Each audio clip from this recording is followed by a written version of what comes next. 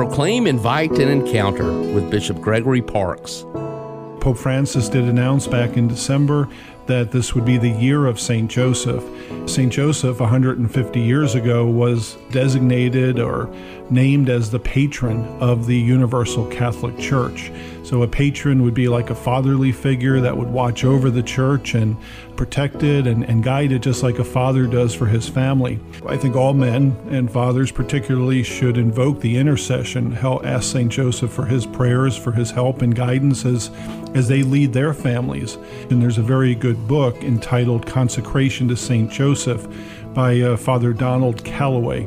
That actually is a guide or an assist to somebody who would like to do a consecration to St. Joseph. It occurs over a 33-day period, and usually a consecration most often would be made on a feast day of St. Joseph, so it could be March 19th, which is the Solemnity of St. Joseph, or even May 1st, which is the Feast of St. Joseph the Worker.